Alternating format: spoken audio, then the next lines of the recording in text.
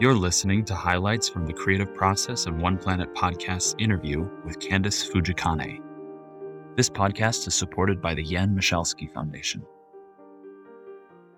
The struggle for a planetary future calls for a profound epistemological shift. Indigenous ancestral knowledges are now providing a foundation for our work against climate change, one based on what I refer to as indigenous economies of abundance, as opposed to capitalist economies of scarcity. Rather than seeing climate change as apocalyptic, we can see that climate change is bringing about the demise of capital, making way for indigenous lifeways that center familial relationships with the earth and elemental forms. Kanaka Maoli are restoring the worlds where their attunement to climatic change and their capacity for kilo adaptation, regeneration, and transformation will enable them to survive what capital cannot. In this way, mapping abundance is a refusal to succumb to capital's logic that we have passed an apocalyptic threshold of no return. Kanaka Maoli and critical settler cartographies in Hawaiʻi provide visual and textual illustrations of flourishing indigenous economies of abundance. Mapping abundance is a profoundly decolonial act.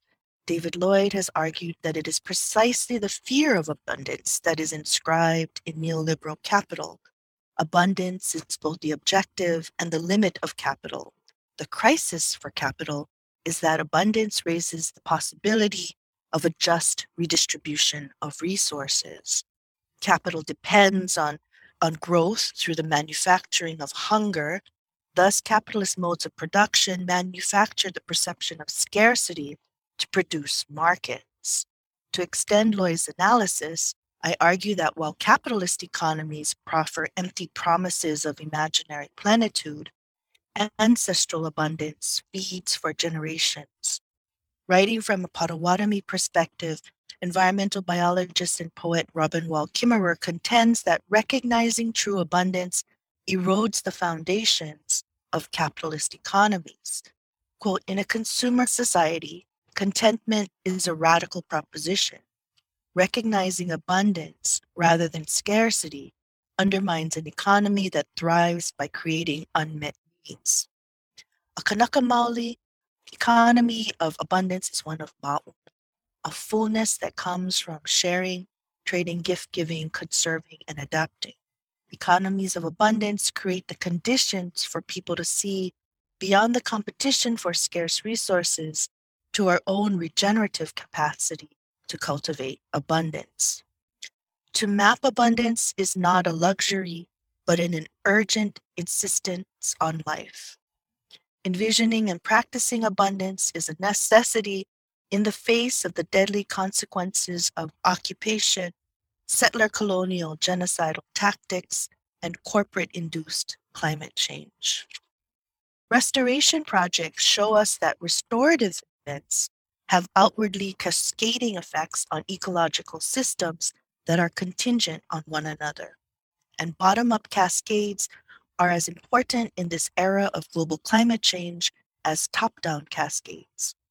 If small incremental adverse changes like a 1 degree Celsius increase in global temperatures have exponentially harmful effects, other incremental changes to repair environmental damage too have exponential restorative effects that ripple out across ecosystems around the world. Mapping abundance offers us a way to rethink the scalar privileging of global corporate and state solutions over localized restoration movements.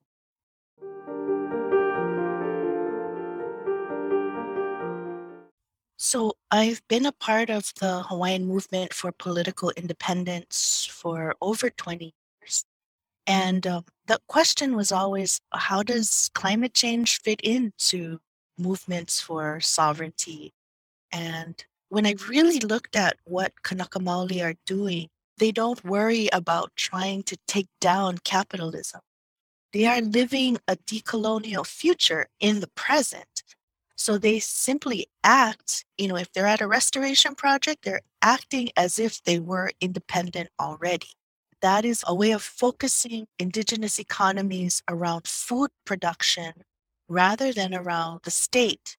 And when Kanakamali talk about statist and non-statist forms of nationhood, they're talking about a land-based governance that centers land and the regeneration of abundance.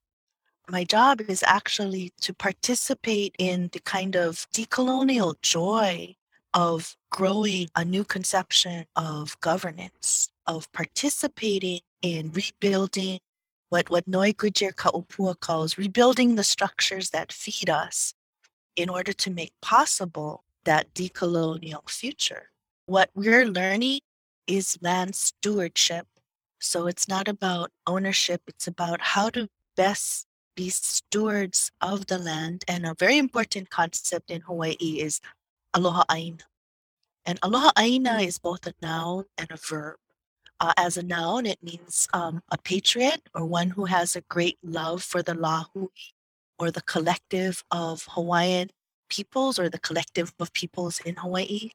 And it also means it's a verb that means a great love for the land. So caring for that land is the central principle of conceptions of governance, conceptions of how to reproduce abundance in food, how to grow pilina or relationships between people.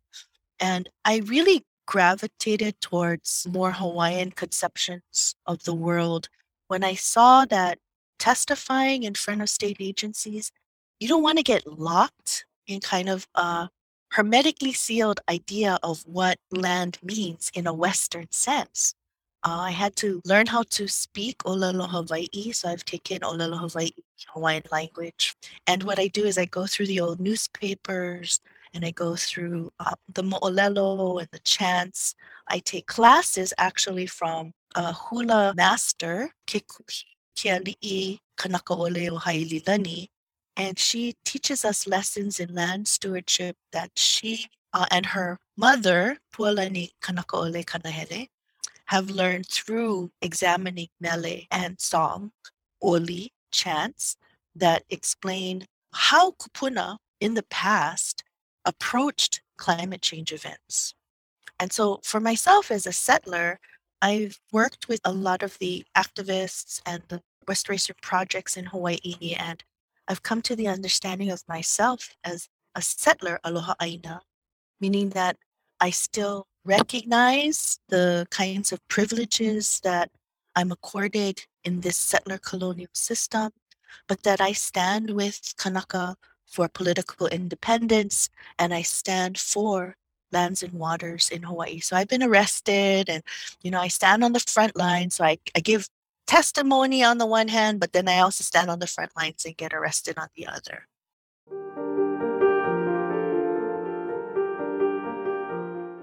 I think for Kanaka there's this conception of working with the elements instead of working against the elements. So how do we work with the elements? How do we make the most of climate change events? How do we turn climate change events into larger events that can possibly restore abundance in unexpected ways, like cultivating freshwater fish ponds? I have been also tied to struggles for environmental justice.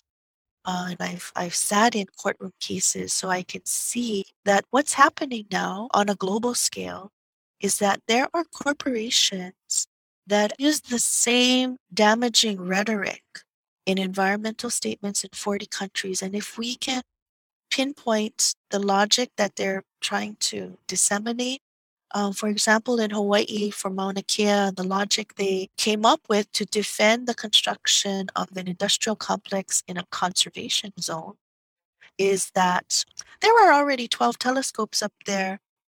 The introduction of one more will not tip the balance from a less than significant impact to a significant impact. Now, that's a ludicrous argument because it's the kind of argument that says, well, there's plastic in the ocean. It doesn't matter if we add more. So if we work in a concerted kind of effort, I hope that we can try to see how the same tactics are being used all over the world, and that if we can come up with arguments against them that we can build on each other's struggles. And this is how Kanaka Maoli are allied with indigenous land defenders in other places. For example, through the protection of water. So Kanaka Maoli activists travel to Standing Rock to stand with the Sioux water protectors there. And they've also been a part of the Idle No More movement, which originated out of Canada. So there's ways in which standing for land, we've shared strategies of nonviolent direct action.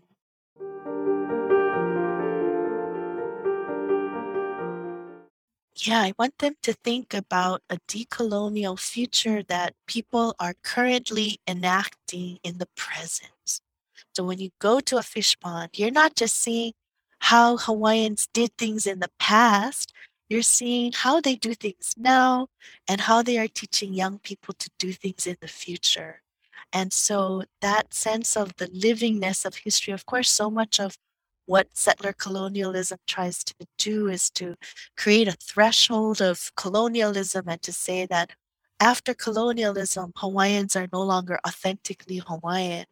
And then what they do is they preclude any interviews or any consultation with living practitioners because they don't want to acknowledge that culture and practices are still alive as they actually engage in them.